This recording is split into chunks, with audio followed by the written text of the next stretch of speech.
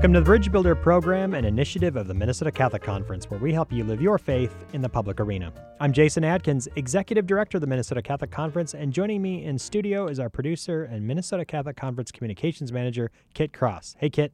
Hey, everyone. We're so glad to be back in studio, and I hope that everyone listening is having a wonderful, blessed day. You can catch us right here on your favorite Catholic radio station each week at the same time. But if you miss an episode or want to catch up on past episodes, just visit us at mncatholic.org/podcast or look for the Bridge Builder podcast on your favorite podcast app. Today, we're joined by Montse Alvarado. She is the Executive Director and Vice President of the Becket Fund for Religious Liberty. We're going to talk with her in a moment about a number of cases that the Supreme Court is hearing and examine what is being done to defend religious freedom faithfully and with integrity. First, wanted to mention that today's show is sponsored by the St. Joseph Business Guild, which supports Catholic families by connecting Catholic business owners to workers and customers and provides its members with opportunities for professional and spiritual growth. Learn more about the St. Joseph Business Guild at sjbusinessguild.com. Again, sjbusinessguild.com.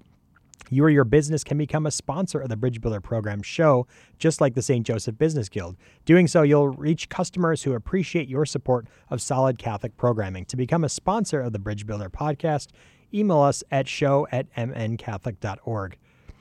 Besides speaking with Montse today, we're going to talk in our mailbag segment about racism and what does it mean to use terms like systemic and institutional racism that are causing a lot of confusion in the wake of the protests and the aftermath of George Floyd's death. Finally, stick around for the Bricklayer segment where we've got some specific resources for how you can continue to mark Religious Freedom Week and to learn more about the issues that we talk about in today's show. Right now, we're joined on the line by Montse Alvarado. She is Vice President and Executive Director of the Becket Fund for Religious Liberty. Montse is also a lay consultant to the United States Conference of Catholic Bishops Committee on Religious Liberty. Becket has helped secure religious liberty victories across the issues and across faiths, from the contraceptive mandate to protecting the rights of churches to choose their leaders and their ministers, safeguarding the free speech of crisis pregnancy centers, and religious groups on campus.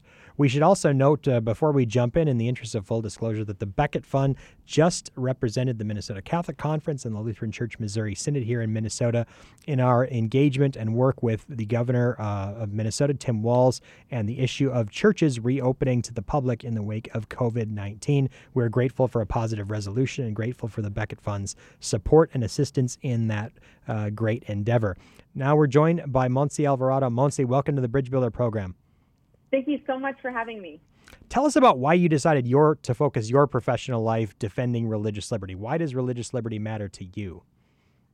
Goodness. Well, the wonderful thing about the Becket Fund for Religious Liberty is that we do defend religious freedom for all. So from the beginning, I think there were two things that called me to this mission. One was kind of the beauty of the foundations for the organization, which is Catholic teaching, Dignitatis Humanae, which I don't know if a lot of your listeners know about this, but it's a beautiful letter written to communicate the role of human dignity in the way that we think about the human person, but also in the way that we think about their freedoms, right? Our freedoms, where they come from, that they don't come from the government, they come from a higher power, and also that we have certain duties and responsibilities as individuals.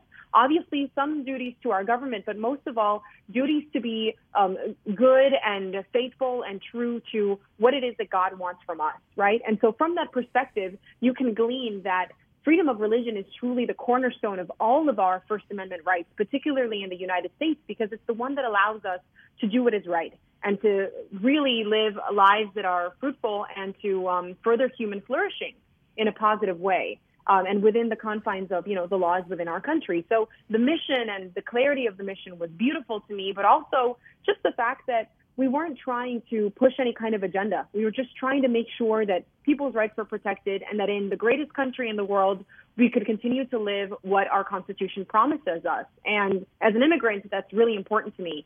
I was born in Mexico, and in Mexico, you have a big history of anti-Catholic persecution by the government. The Cristero movement from the 1920s is one that is pretty well known. The Knights of Columbus did a beautiful movie on it. So there's definitely a tradition of a negative separation of church and state that has force the vibrant religious life that is part of just the culture and history of Mexico to go by the wayside. And so I saw an opportunity in being an immigrant, but also one that, loves the Constitution, to really further my career, doing something that was good for my faith, but also for people in general. And so I've been doing that for about 11 years now. What's your slogan from A to Z? A to Z, the Zoroastrian. Yeah, the yes. Zoroastrian. So you're defending Zoroastrians and everyone in between. But interestingly, the Catholic Church has become probably the most prominent religious community defending religious liberty in the United States today, and perhaps even around the globe. Why is it important for Catholics to defend not just the freedom of the church and their own free exercise of religion, but the rights and freedoms of others as well? You're completely right that the church is at the forefront of the religious liberty fight, because for us, our religion is incarnational, right? We don't just worship within the confines of the four walls of the church. We believe in going out and helping others and really taking that commission that Jesus Christ gave us and bringing the gospel through our good works, through our works of mercy, right? And so that continues to be one of the places of pushback where we don't have our own. We do have private institutions, but mostly we like to partner with the government. We like to be the hands and feet of the church alongside whatever it is that the government just cannot do for itself. And in terms of the mission and why religious freedom for all is important is our God, what we believe about God, right, is that he gives us the will to choose him. He doesn't force us to love him, worship him, believe in him, right? It's free will. We come freely to Christ. And that freedom is really important, and it has to be one that is free of government intrusion. In this country, it has to be free of any kind of coercion from the government. And the church knows that because of church teaching, but it also knows that if it's going to defend that for its own people, it has to defend it for others. And in the same way, the Becket Fund knows that you can't defend religious freedom just for some.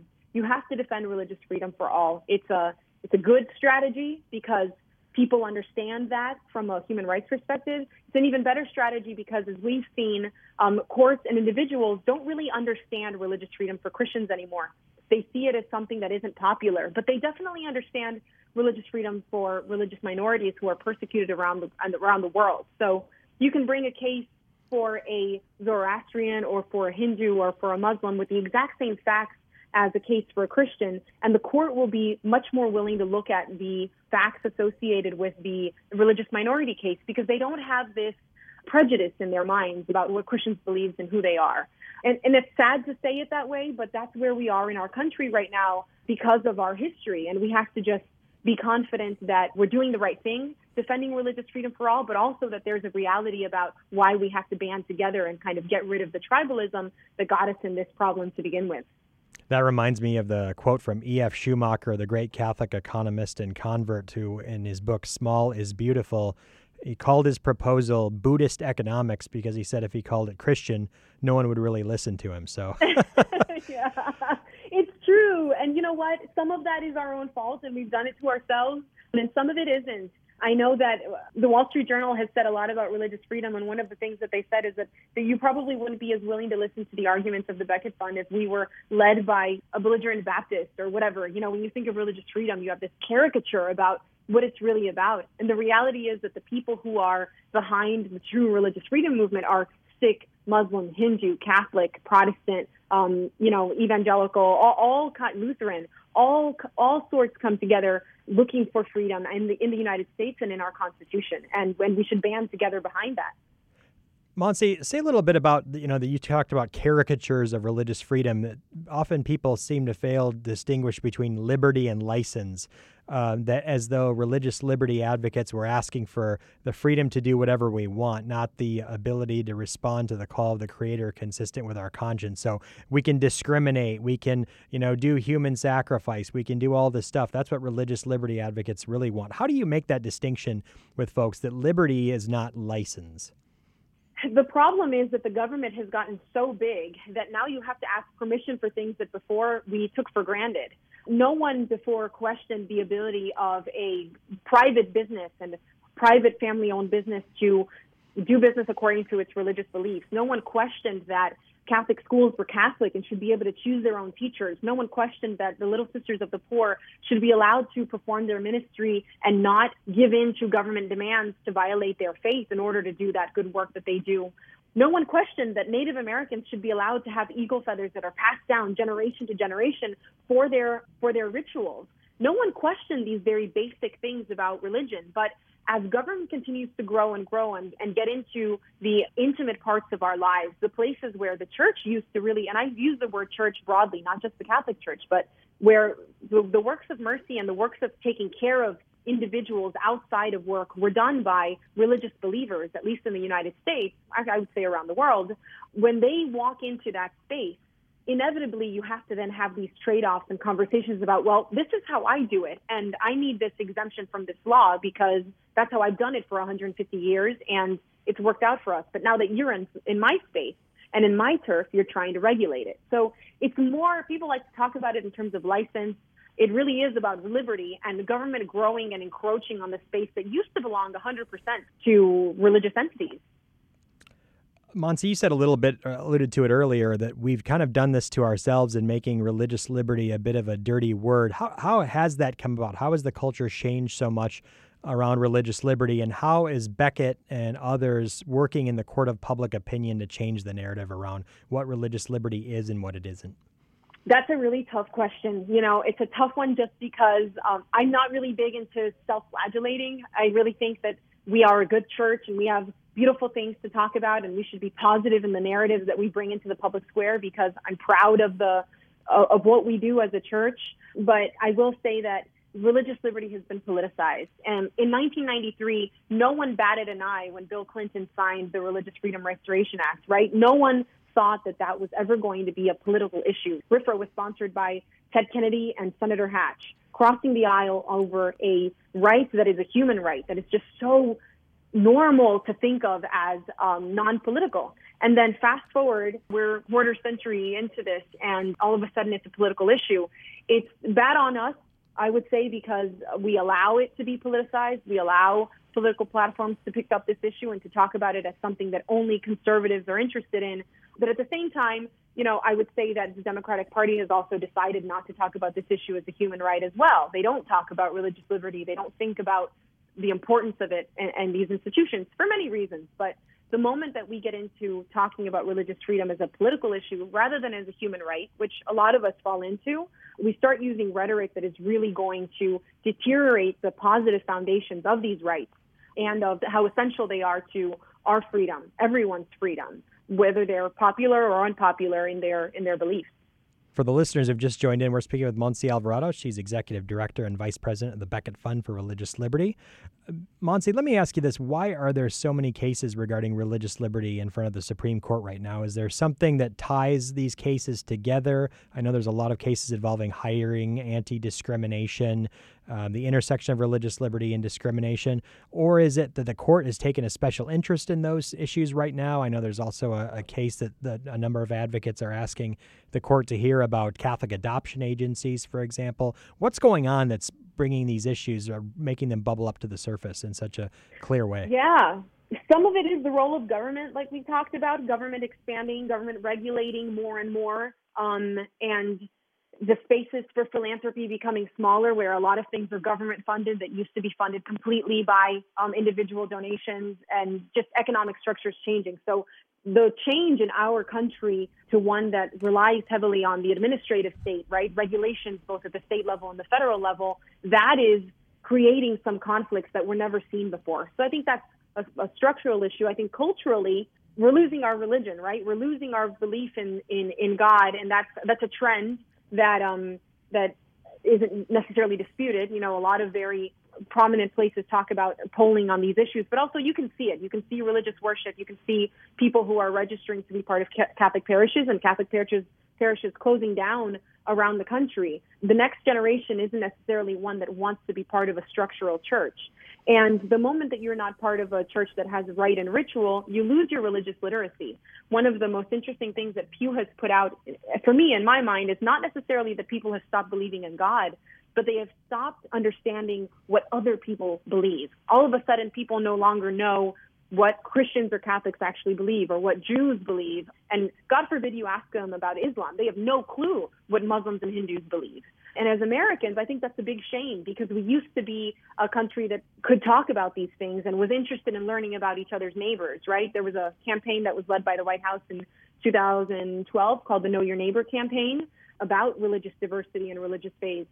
And I think that deterioration on religious literacy is one that is fueling these conflicts. In not knowing each other, we assume the worst, and we lead with fear rather than courage and confidence, and assume that if you have something, I won't have it, rather than confidently believing that we can be a pluralistic country where just because you disagree with me doesn't mean that I have to cancel you, right? Cancel culture coming in both from a speech perspective, but also from a lived reality. I don't believe in the phrase live and let live. I actually think that's a really ugly phrase because it assumes that I don't care about my neighbor, that I'm going to let you do what you want, even if it's bad for you. And I would want to lose that. But I do think that we can live alongside people that we disagree with, hoping for the best for them, praying for the best for them, and trying to be in community, even with people that we don't necessarily share beliefs with. It's almost as though the folks who have the coexist bumper stickers are the ones who are least knowledgeable and, in fact, the least tolerant about people of faith and what they think they represent and what they believe. And the lived experience is that people of different faiths have that commonality that they have a belief in the supernatural or understand that there's a reality outside of the material. And so there's a shared value and a shared tolerance in that sense, and that the dividing line is less among the religions and having them coexist, but almost as though it's between non-believers and actually believers regardless of creed. Oh, for sure. And it's interesting to think about what the Supreme Court has said about this. Justice Kagan, who isn't someone that you would say is a conservative justice or someone that is necessarily aligned with the views of religious believers all the time. I mean, she said some great things, being a part of some great majority decisions like Hosanna Tabor, which gave church autonomy rights to religious schools around the country. But I think that she said it best when she said that religious groups are that critical buffer between the state and the individual. They provide, whether you believe in them or not, you should really believe in religious freedom because we know what ultimate government power looks like and what it can do. And it's a shame to see it around the world, but we're so grateful not to have it here on our American soil, right? And I'm not saying this to be too overly political, but everyone can imagine right now a government that they would not want to be in power, whether you want to vote for the people who are up for re-election or not up for re-election or the new candidates that are there. You can imagine not wanting them to have total power over your person, which means you should be invested in religious liberty. And I hope that future generations understand that.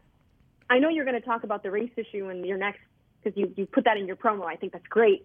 I can tell you that for me, this is a moment where the coexist sticker really annoys me. And in the same way that people who put up things in social media, the lip service that's paid to these issues, and particularly within congregants and parishioners in our church.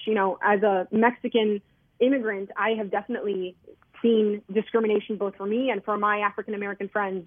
And I think that there's one thing is to put up a thing on your social media, and another thing is to really live that community and love and solidarity with people who are different from you. And I hope that we will stop putting up stickers and stop, doing things that pay lip service to these movements and actually live what it means to bridge those gaps and cross the aisle and try to walk in someone else's shoes. Outstanding. Thank you for that, Monse. I want to just shift gears a little bit and talk about why Becket chose to work with us here in Minnesota on the issue of churches reopening. And I think it's an important teaching moment in the sense that religious liberty advocates always stipulate that all liberties can be regulated when there's a compelling governmental interest and some other tests are satisfied. But public health, of course, is a compelling governmental interest. So why was the case here in Minnesota so important to you from the standpoint of it advancing a principle, and then later on in Madison when you work with the Diocese of Madison down there?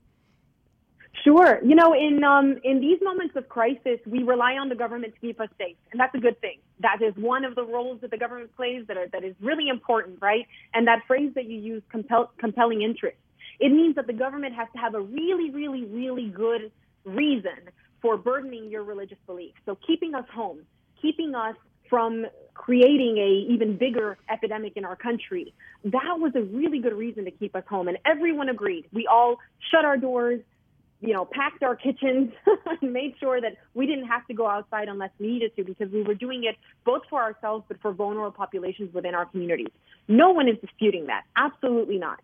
But when you're starting to reopen, when you're starting to consider what comes next, you have to have religion right alongside everything else. And if anything, that's like the minimum requirement. If anything, we know that religion has a very special protected place in our American society. And so it gets precedence over everyone else because of our First Amendment, right, and the way that it's delineated there. But when you're starting to reopen, we were watching this very carefully. A lot of governors, a lot of county executives and mayors were deciding to reopen in a way that was unequal, and they were using their own prudential judgment to decide who got to open and who didn't, and how they got to do it.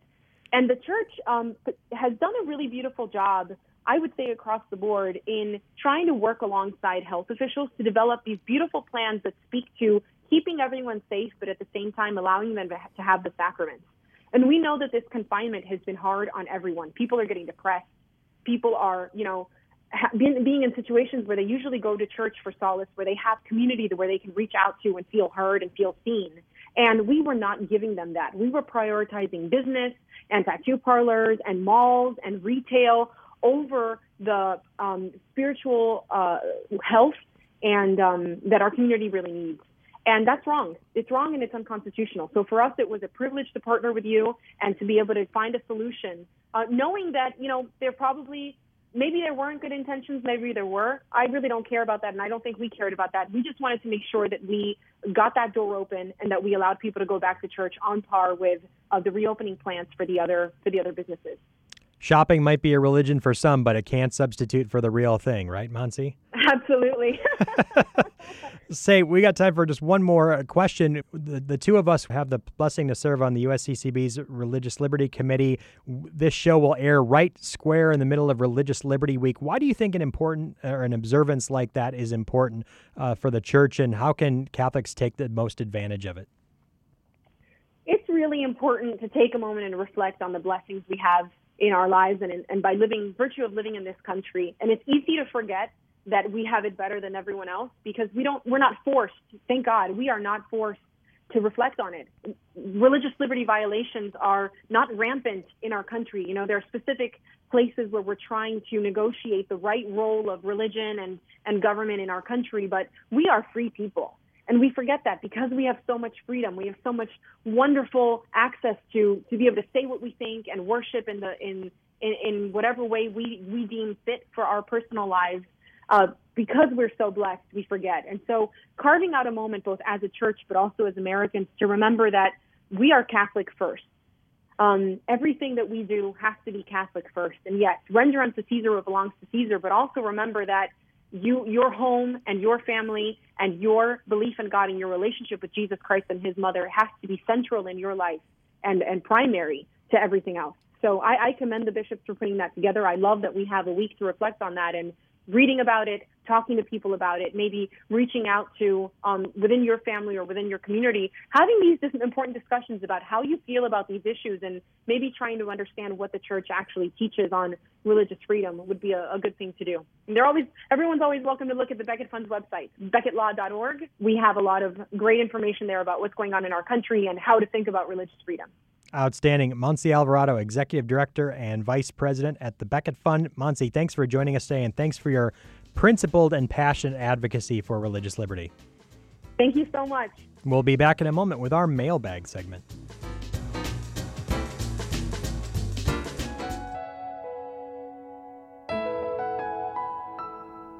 The St. Joseph Business Guild, supporting Catholic families by connecting Catholic business owners to workers and customers. By joining the St. Joseph Business Guild, you'll be able to connect with all our members, access our pages for job postings, job seekers, mentors, and an online business directory. We also host retreats, lectures, liturgies, and networking events. The St. Joseph Business Guild is your chance to network with other Catholics, start a business, find a better job, find employees, find or become a mentor. Join the St. Joseph Business Guild to help build a Catholic community that helps one another.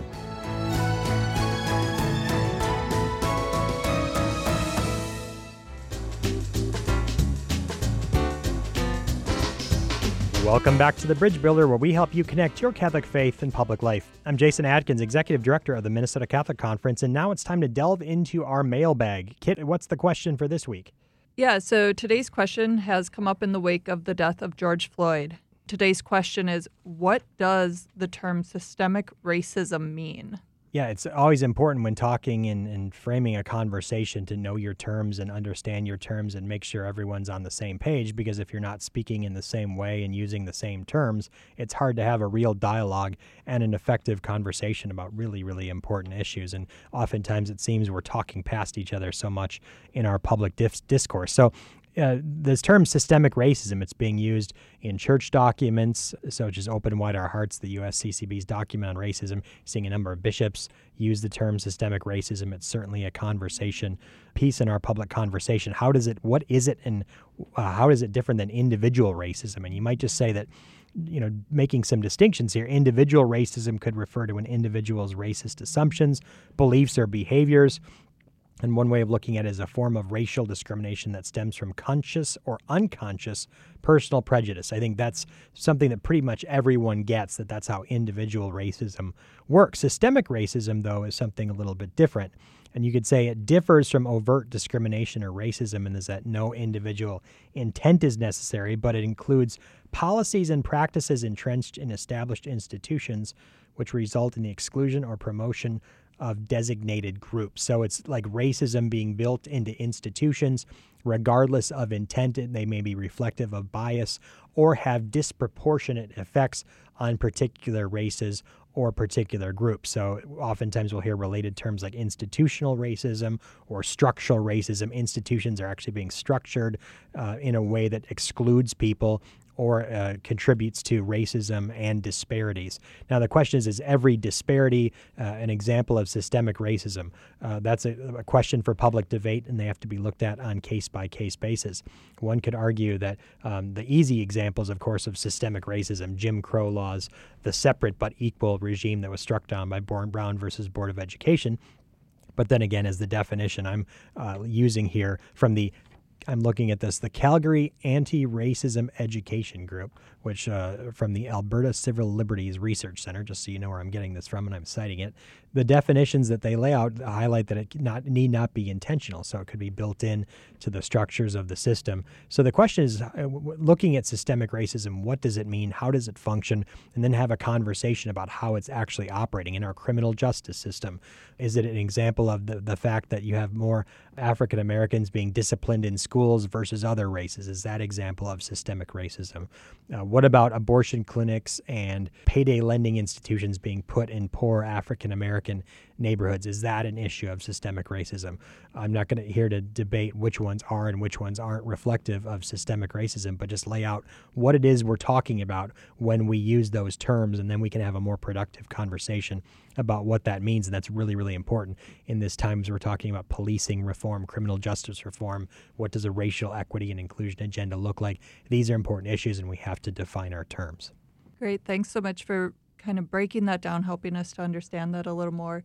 What do we have this week in the bricklayer segment? How can people start laying the bricks to build the bridge? Well, it's Religious Freedom Week. What can you do? How can you understand more deeply the issues that are going on right now? It could be the case that some major issues or cases have been decided by the U.S. Supreme Court. What do those mean? What is their impact? Especially cases about the Little Sisters of the Poor, their fight against the contraceptive mandate, the Supreme Court's a decision involving Blaine amendments and its impact on Catholic education, cases involving anti-discrimination laws. What do those mean? Hiring and firing in Catholic schools. If you enjoy listening to the Bridge Builder program, you may also want to listen to the USCCB's First Freedom podcast put out by the staff at the USCCB and those working on religious liberty issues. You can find out more about their First Freedom podcast by going to usccb.org and clicking on Religious Liberty under the Issues and Actions tab. All sorts of information there about Religious Freedom Week and how you can make the most of that observance and follow up on what Monsi was saying earlier with regard to praying and reflecting on the blessings that we do have. So again, go to usccb.org, click on Religious Liberty under Issues and Action. That's all the time we have for today. A special thank you to our show's sponsor, the St. Joseph Business Guild, which helps connect employers and job seekers. More information about St. Joseph Business Guild at sjbusinessguild.com. Remember, you or your organization can also become a sponsor of the Bridge Builder program. Contact Kit, show@mncatholic.org for more sponsorship opportunities. Thanks so much for listening to the Bridge Builder program today. I'm Jason Adkins for the Minnesota Catholic Conference and for Kit Cross. Thanks so much for listening. Have a great day.